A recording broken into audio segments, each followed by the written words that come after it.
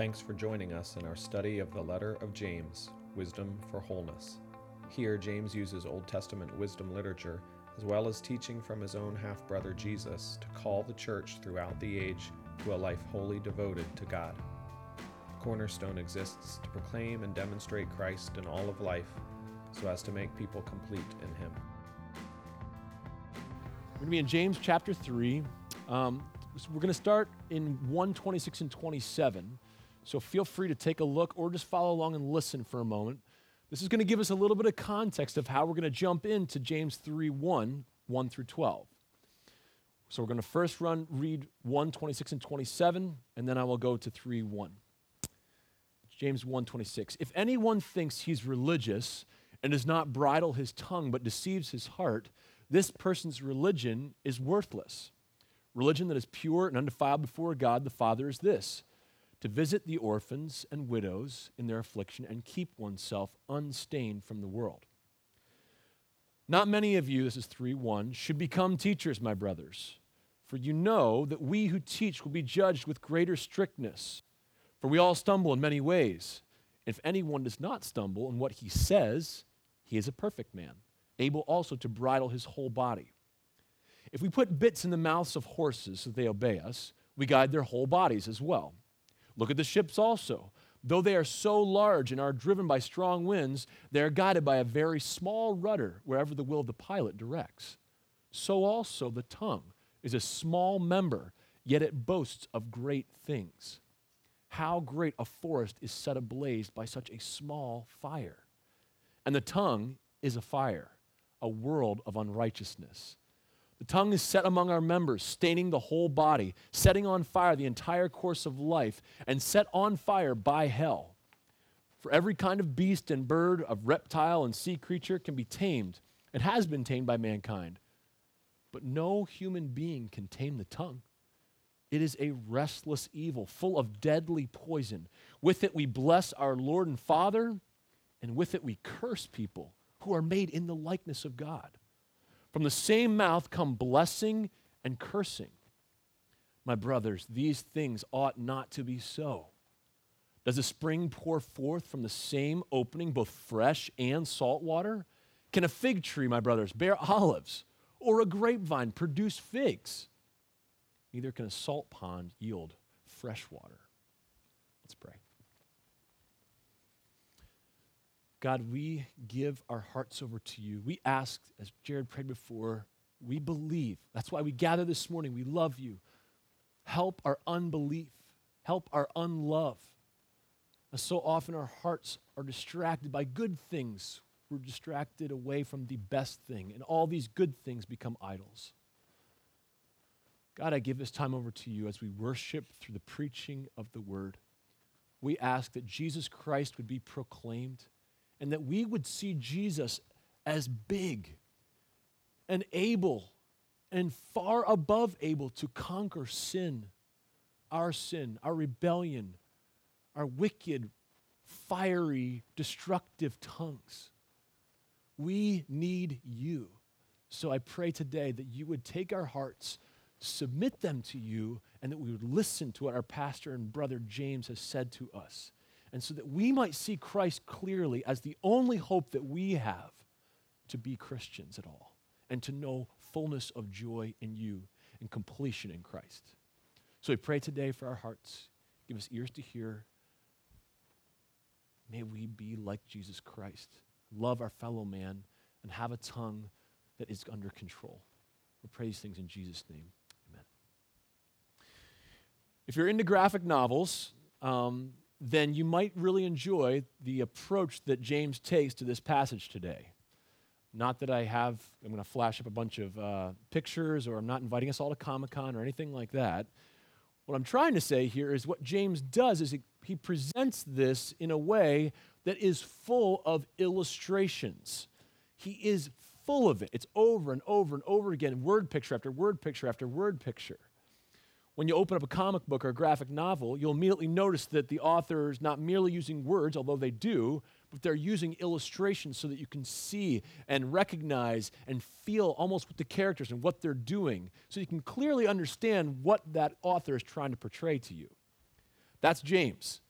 He seems to be the king of using real life examples and illustrations to help us understand what he's saying.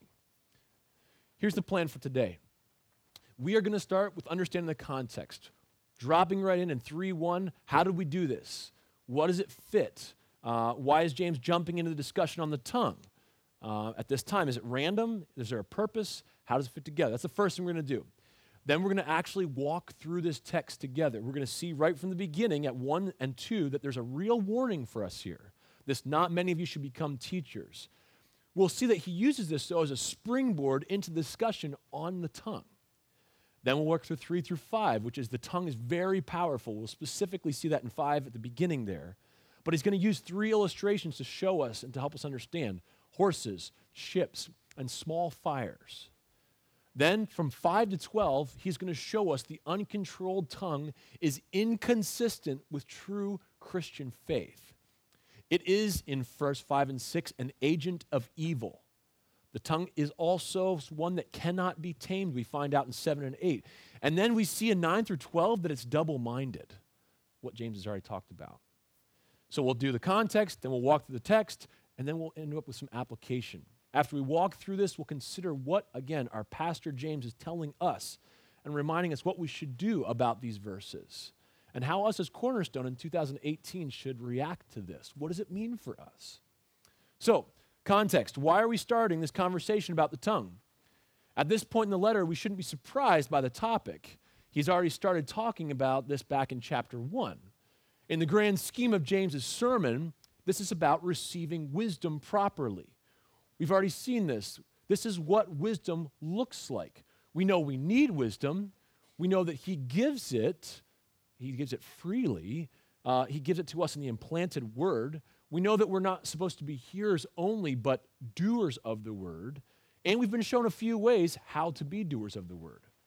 Now, at the beginning, I read these first 2 verses, and I'm going to read them again for us. I want you to pick up on the context and why it's making sense with 3, 1 through 12. Verse 26, if anyone thinks he's religious and does not bridle his tongue, but deceives his heart, this person's religion is worthless. Religion that is pure and undefiled before God the Father is this, to visit orphans and widows in their affliction and to keep oneself unstained from the world. I want you to notice a few things. He shows that bridling the tongue is critical to being a genuine believer. We might expect then that he's going to come back to this and expand it a little bit more in the letter if it's important to him. Also notice that he talks about visiting orphans and widows, impartially then loving your neighbor. And then he talks about being unstained from the world. Now, we've hit all 3 of these topics in a previous sermon, but that discussion was only a beginning. It gave us the seeds of what he's going to expand now into the letter. When we started chapter 2, we saw that verses 1 through 13 were all about showing love to all men impartially or without partiality. James exhausted us with 3 reasons why partiality was a heinous sin. Then right after that, if you remember those last 2 weeks, what we've been covering is 2, 14 through 26. He gave us this important doctrinal statement teaching us that faith without works is dead and useless. Last time we showed that James is using this timeless teaching to show that Christians, show us Christians that if they are not doing the things that Christ does, loving their neighbor as themselves impartially, then they are not Christians at all. James is using this doctrine to help us hearers see the gravity of their actions, of their doing, of their works, or of their lack of actions.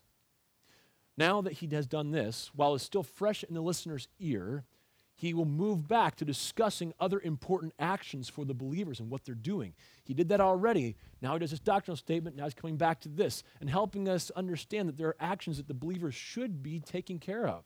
Namely, we should start to talk about the use of the tongue. Now, I want you to look at your Bibles for a minute because you're going to see this structure pretty easily. Your English translation will be good. If you look at 2, 1 through 13, that's like a big paragraph, possibly 2 paragraphs. That's one section all about loving your neighbor without partiality. We covered that as one big section. Then look at 2, 14 through 26. That's also one big section. That's the last thing that we covered. That's that faith without works is dead. Now look in the next part, 3, 1 through 12. Bridle your tongue. Do you see how he's got 3 main sections there? what he's doing is a practical teaching at the beginning, then he's giving a doctrine of why it matters. Now he's moving back into practical teaching again. He's going right back into it. He's worked hard to prove that wisdom or faith acts.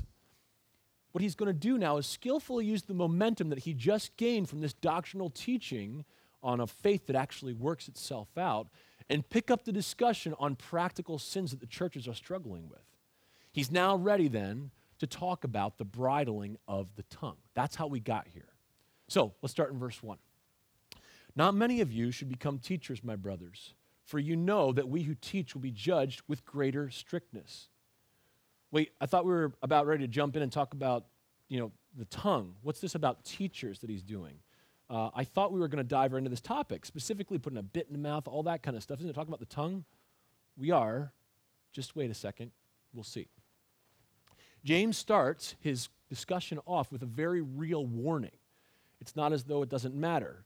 Being a teacher was a position of honor, prestige, and authority. So with it came a lot of things that people wanted. We don't have a lot of understanding about this. He doesn't expand on this, but we can see that a lot of people were signing up or putting themselves out there, and they were carelessly willing to be a teacher without regard to the consequences of one who was a teacher. This was serious for him, and James then addresses this issue. However, he's not overly concerned with their church leadership structure. If he was, we would see him do a lot more work about that and talk about what types of things would describe a leader, et cetera, et cetera. But instead, he moves us back. So we started out, he says, not many of you should become teachers. Then he gives us a reason for that statement. For you know that we who teach, he concludes himself, will be judged with greater strictness. What he's saying, that last phrase a little bit easier, is we will receive a greater judgment. We ask ourselves, why? Why should a teacher have a greater judgment? Are there once we die and go to heaven, there's two doors of judgment, like those for the teachers and those for the rest of us that just signed up to help out with taking the trash out after church? Is that the way it works? Sorry, not really. Believe it or not, the thing that's going to help us the most understand this about the judgment piece and what does it mean to have greater judgment will be the context. As we continue to work through this, we'll see possibly what he means by this. Look at the next verse. Verse 2, for we all stumble in many ways. And if anyone does not stumble in what he says, he is a perfect man, able also to bridle his whole body. James begins this verse by putting a fact out there that we all understand. He makes the point that we all, meaning all Christians, stumble in many ways. He is saying to us that we all represent different types of sins. If we took all of us together this morning, we probably will cover several different categories of sin right here in this room. We understand that our sins come in all different shapes and sizes. But then James hones in on one particular way of sinning. He says that if a person doesn't stumble in what he says, then he is a perfect man. He brings our attention to the discussion of what comes out of the mouth, words, and how we use them. Briefly, let me go back then to answer verse 1. Why should a teacher have greater judgment? Think about the job of a teacher and tell me what is their most important vehicle of transferring truth on a regular, consistent basis to their students. It's words. It's speech, that which is coming out of someone's mouth. Obviously, teachers will use lessons and they'll show different things and demonstrate, but a teacher uses their tongue over and over and over again to teach. They are consistently instructing, responding, correcting, admonishing, or exhorting. Their job is almost impossible without the use of many words. And so, why should a teacher have a greater judgment? Well, it's not that they go to a higher court of judgment when they get to heaven. It's not that they take the left door versus the right. Rather, in the context, James is simply saying that they will end up being accountable for authoritatively saying a lot more stuff than anyone else will. And so they have the possibility of far greater judgment because they've said things way more often in an authoritative manner. Now, this isn't a scare tactic. It isn't meant to help us think, oh man, I better not become a teacher. That's not the point of this. What he's trying to do is help us think about the task of teaching and how serious it really is. He's also trying to push us into the next conversation. to the topic of our speech. If anyone does not stumble in what he says, or the actual Greek word is just this, word, if anyone does not stumble in word, that's important, he is a perfect man, able to bridle his whole body. Now, James has given the church a command. Not many of you should become teachers. Then he's given us a reason, for there's greater judgment for those who are constantly using their tongues. And now he uses that reason to introduce another aspect of being complete or perfect. This idea that we've already worked on over and over, teleos. Notice that he says he is a perfect man. As we have said several times throughout James, this is not the idea of flawlessness or perfection as though there's sinlessness here, but rather we're talking about Christian maturity, wholeness, not having a divided loyalty, completion, one that being holy to God. This is a man whose insides match his outsides. He is complete in that way. This is a man whose faith works with his works. He is not a hearer only, but a doer of the word. James has just used this warning as a springboard into the conversation on controlling your tongue, a very important part of becoming complete in Christ. James states that the person who the person who can control his words is a perfect man. Further, he states that this person is also able then to bridle his whole body. Now, this seems like a big, bold statement to say. Like if you get control of this little thing, then you can bridle the whole body. What do you mean by that, James? Can you prove it? What do you mean if a person does not stumble in his words, then he's able to bridle the whole body? Can you clarify how something like that would work? Sure. Let's start by showing this, he says. The tongue is a small part of the body, but is extremely powerful. That's like the first main point he's going to make. The tongue is a small part of the body, but it's extremely powerful. James says, I'll give you 3 illustrations to explain what I mean. Verse 3 through 5. If we put bits into the mouths of horses so that they obey us, we guide their whole bodies as well. Look at the ships also. Though they are so large and driven by strong winds, they're guided by a very small rudder, wherever the will of the pilot directs.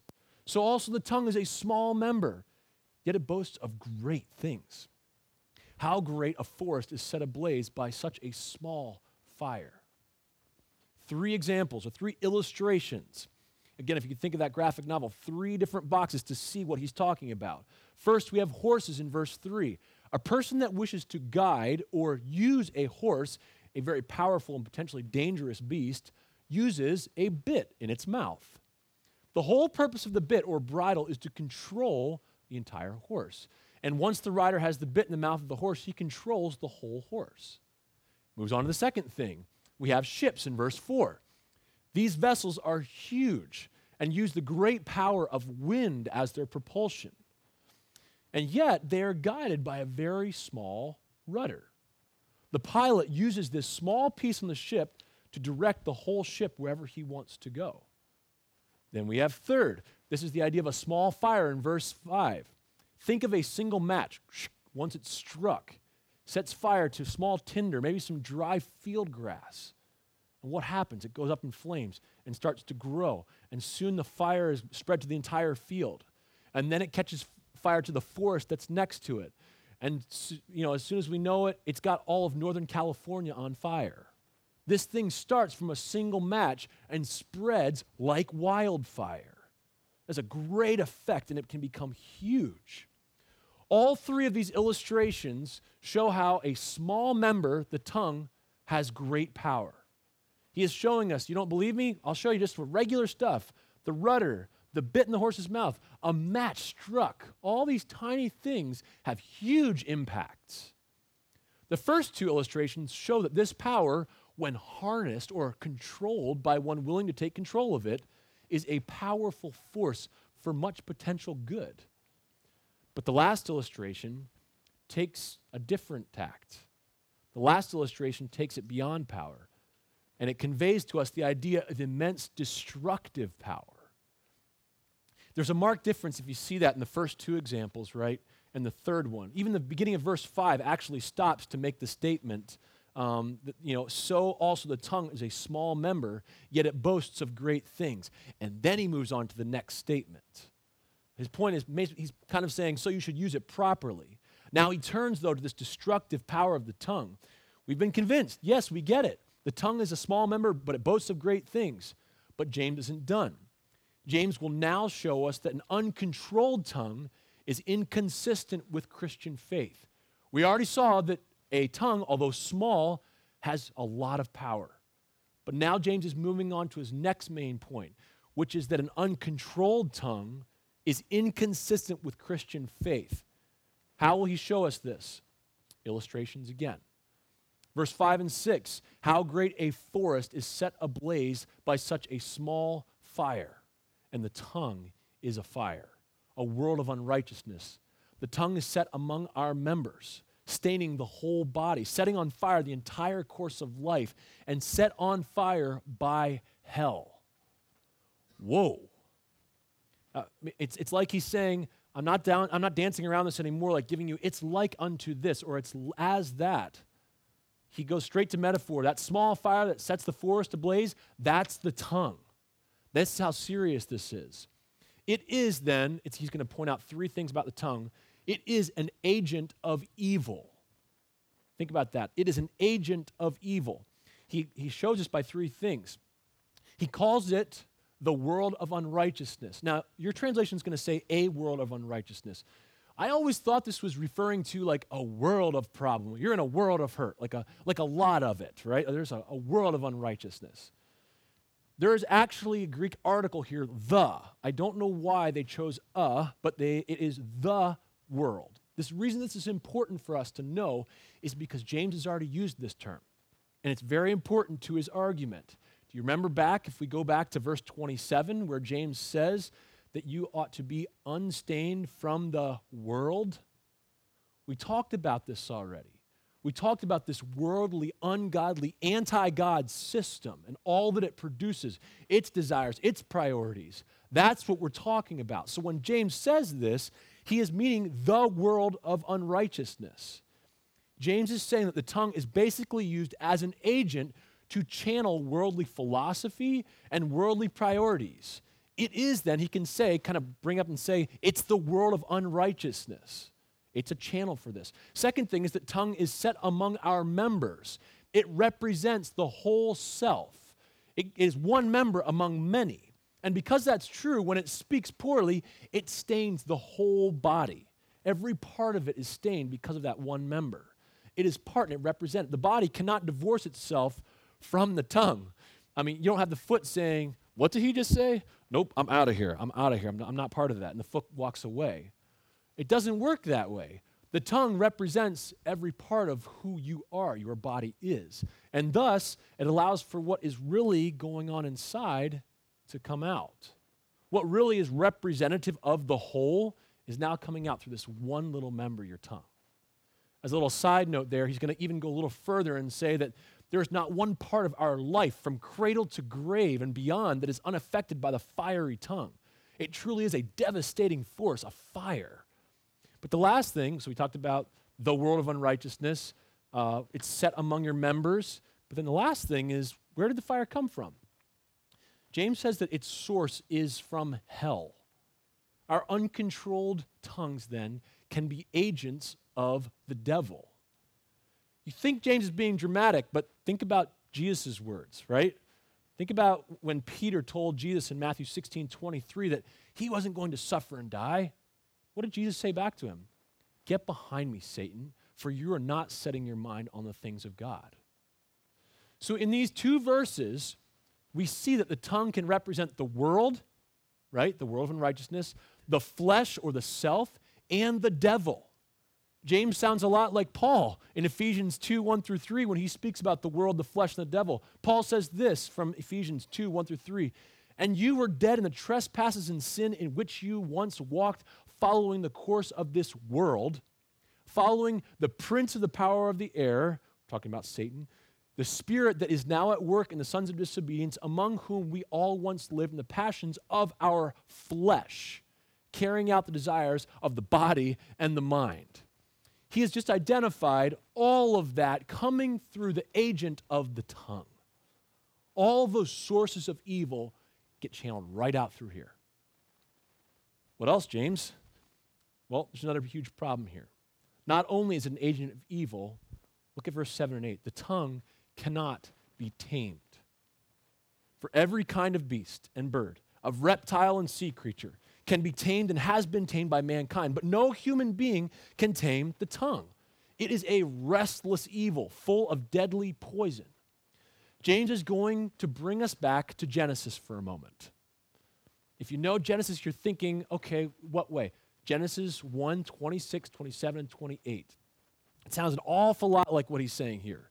Every kind, or every kind is another word for species, every species of beast, bird, reptile, and sea creature has been tamed by humanity. This is creation language, and James brings us to remember Adam's and our responsibility to exercise dominion over creation as representatives made in the image of God. That's who we are. That was the task that we have been given. But then this horrible reality here, he says, that although all these species of animals are being subdued by humanity, there is no one of the human species that can tame the tongue. This is a key verse for us. We are going to come back to this in greater detail in the end, but for now we'll keep moving. There is no one of the human species that can tame this tongue. It is a restless evil full of deadly poison. A restless evil, what is that? Let me give you the same word. I think this is a better word. It helps us a little bit more. It's just kind of awkward in English, but a better word would be unstable. Remember where we've heard that? It doesn't quite flow nicely here, but we've heard this word before. James is using this word on purpose. If you remember back in chapter 1, verse 8, James talked about the double-minded man who was unstable in all of his ways. Same word here. James is showing that an uncontrolled tongue is unstable, almost like it's unpredictable. You're not sure what, you can't predict it, you can't get your hands on it. It's unruly, almost like it's prone to breaking out of its cage. Catch the next part. Yet, worse than this, it's deadly, literally bulging with poisonous venom. Listen to the psalmist. I'm going to read from Psalm 140, verse 3. You're not going to see it in James there. They make their tongue sharp as a serpent's, and under their lips is the venom of asps. This is not new for the biblical writers. They realize the potential and the poison that is in our mouths. This is the tongue, unstable, filled with deadly venom, but he's not done yet. Not only is the tongue an agent of evil, not only does it not be tamed, but lastly, it is double-minded. Even worse, James has pointed out this problem already in the first chapter, but now he brings to our attention the danger of an uncontrolled tongue being an agent of double-mindedness. Look at verse 9 through 12. With it we bless our Lord and Father, and with it we curse people who are made in the likeness of God. From the same mouth come blessing and cursing. My brothers, these things ought not to be so. Does a spring pour forth from the same opening both fresh and salt water? Can a fig tree, my brothers, bear olives? Or a grapevine produce figs? Neither can a salt pond yield fresh water. James ends his discussion by showing us that our words betray just how double-minded we really are. It comes out. We can't help it. James says that in this one member, our tongue, we bless Jesus and the Father, our Lord and Father, and then in the same member, we curse people. We need to see for a minute how ridiculous this is and how shameful this is.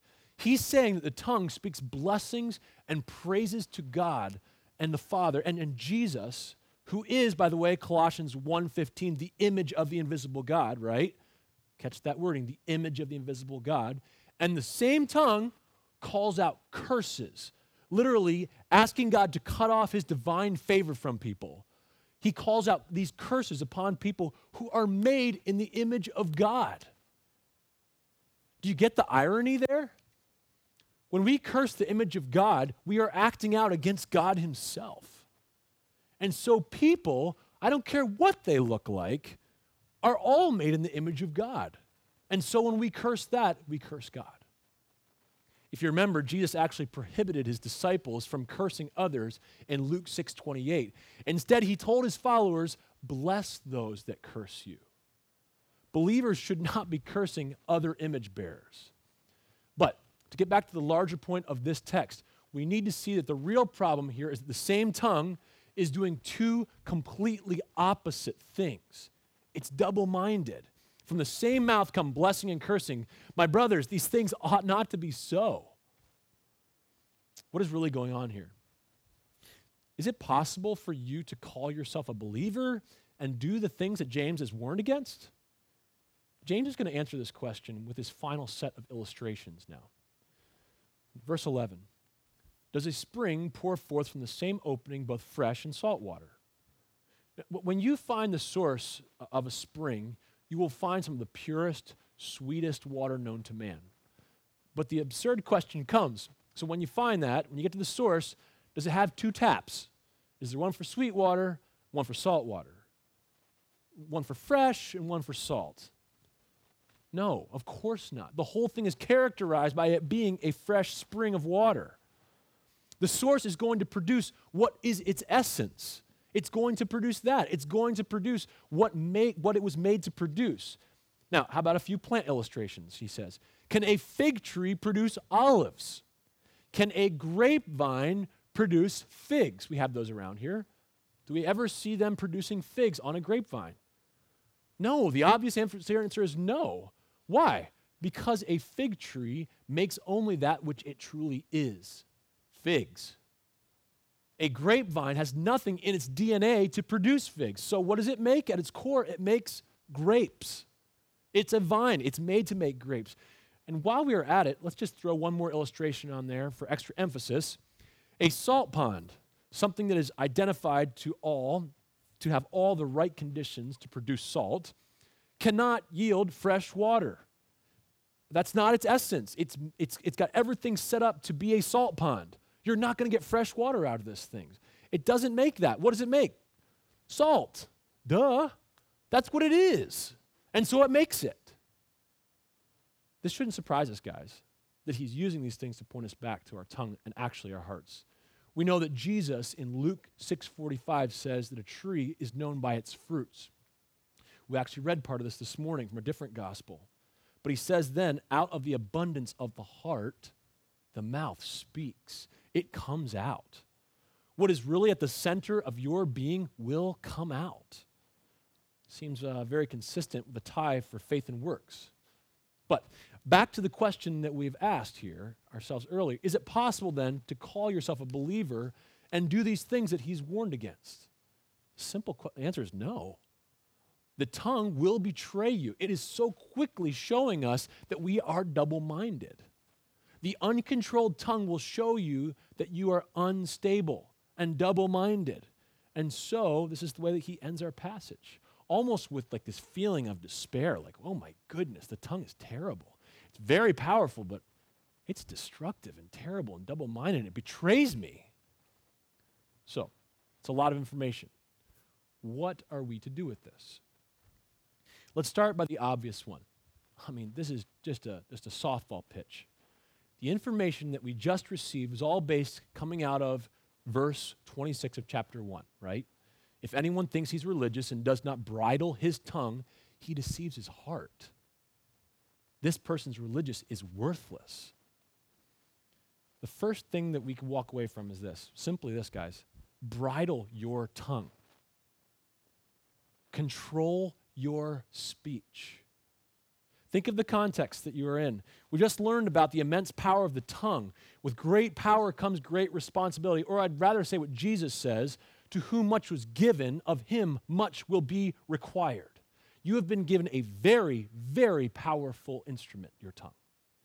There will be something required of you. Your tongue is not only powerful, but it can be ferocious, destructive. It will be a fire that burns up everything that gets near it. You have the power to hurt and destroy all in your path. You have the ability to tear relationships apart, to break others' hearts, to bring much sorrow to people through your words. Your words are so extremely important. So practically, we need to ask ourselves the question, how do we use our speech? Let's think about the different contexts. How do you speak to your coworkers? How do you speak to your fellow believers? How do you speak to strangers? So far, you're probably doing pretty well. Now let's get to the harder stuff. How do you speak to your spouse? How do you speak to your kids? How do you speak to your siblings? How do you speak to your enemies? Whether political or neighborhood enemies or whatever stupid stuff that's in your way that you call people enemies about. How do you speak to those people? How do you speak, one more thing, this is where Jesus is going, right? How do you speak in your own head? What are the thoughts and words that you form and you can't even help yourself because they come out of your heart? That's the real problem. Does bitterness, cursing, quarreling, or anger characterize your speech? Does unclean conversation or vulgar talk easily roll off your tongue, coarse joking? Do you gossip or lie or deceive, possibly? Do you flatter with your tongue others, using it for your own gain? Guys, number one, easy thing. We must bridle our tongue. We must control our words and our speech. But there's a much bigger message for us today. If we stop with this exhortation, we will all be miserable. We'll try and try and try and try again with very little success at actually bridling our tongue. I'm telling you, you should bridle your tongue. But there's something far more important for us to understand how to bridle the tongue. Look at verse 8. I said I would come back to verse 8, and I said it was a key verse for us. I think that this is the crux of the Christian argument. And we must understand it if we are going to do anything of James's teaching. Do you remember what it said? There is no one of the human species that can tame the tongue. That pretty much does it for us. We are all of the human species, as far as I know. And none of us are able then to bridle or tame the tongue. It is impossible for any one of the human species to tame it. None of us in this room or in the world are able to do it.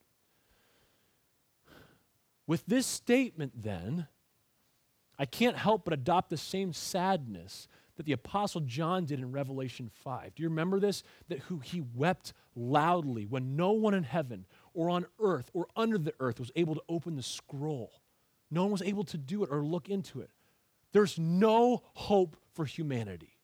No one could be found on the earth, under the earth, everywhere. No one could do it. There is no hope for mankind. But then, there is no hope for humanity because humanity itself cannot save itself. Let me go back to Revelation again, chapter 5. There is hope. There is a glorious hope in Jesus Christ, our Lord. Who can tame the tongue? Jesus Christ, the Word of God revealed to men. The one who actually is called the Word, ironically. But it was not in the area of speech only. Jesus did all the things that James has already talked about, right? He sought wisdom from God. He was a doer of the Word. He trusted the Father. He loved the Father. He obeyed the Father. He loved the world around him, all of the world, impartially. And he kept himself unstained from the world. Guys, Jesus is the answer. Period. Jesus is the answer. I hope that to the day I die that we will proclaim this at Cornerstone for the rest of my life, that we will go down swinging that Jesus is the answer. You cannot bridle your tongue. You are unable to tame it. You, the species of mankind, of humanity, you can't do it. But Jesus can. Listen to what he says here. Revelation 5:5. And one of the elders said to me, "Hey, weep no more. Behold, the Lion of the tribe of Judah, the Root of David, has conquered so that he can open the scroll and its 7 seals." Brothers and sisters, do you despair over your own sin? Do you get beaten down because you realize you can't tame your tongue? You realize that you can't love your neighbors impartially? Are you overcome with despair because you realize your desperate state? good. You get it. But the gospel is the good news that Jesus conquered and that he is our only hope today and forever. Don't despair. Our King has conquered, and if he has conquered sin and death and hell, he has most certainly the power to conquer your tongue. Hallelujah. So then what? Cling tightly to Jesus, brothers and sisters. That is our only hope. When we see him as the answer, we rely fully on his finished work, and we watch as he exercises dominion over our speech. And he uses it for greater purposes because he knows and can use it for his glory. And as we love and obey him, we watch him doing these things. So, cling tightly to Jesus and bridle your tongue. Let's pray. God, these things are too wonderful for us. We see the depths of our sin and we realize that we are without hope, that we are racing towards hell. Sin and misery, all of it is overcoming. But Jesus, the one who has conquered, the one who is the Lion of the tribe of Judah, the Root of David, has conquered. God, we beg of you to work in our hearts. Would you conquer our own hearts so that our faith would now work itself out in bridling our tongue, that we would not be like the world, and that the spit of our mouth of venom and deadly poison would come out, polluting everything around us, but rather that we would have the sweetness of the gospel on our lips. God, control our tongue. May our hearts be conquered by Jesus. And would you use us for your glory? In Jesus' name, amen. Thank you for listening to this podcast. For other sermons on the book of James and further information on Cornerstone Bible Church, please visit cbcvirginia.com.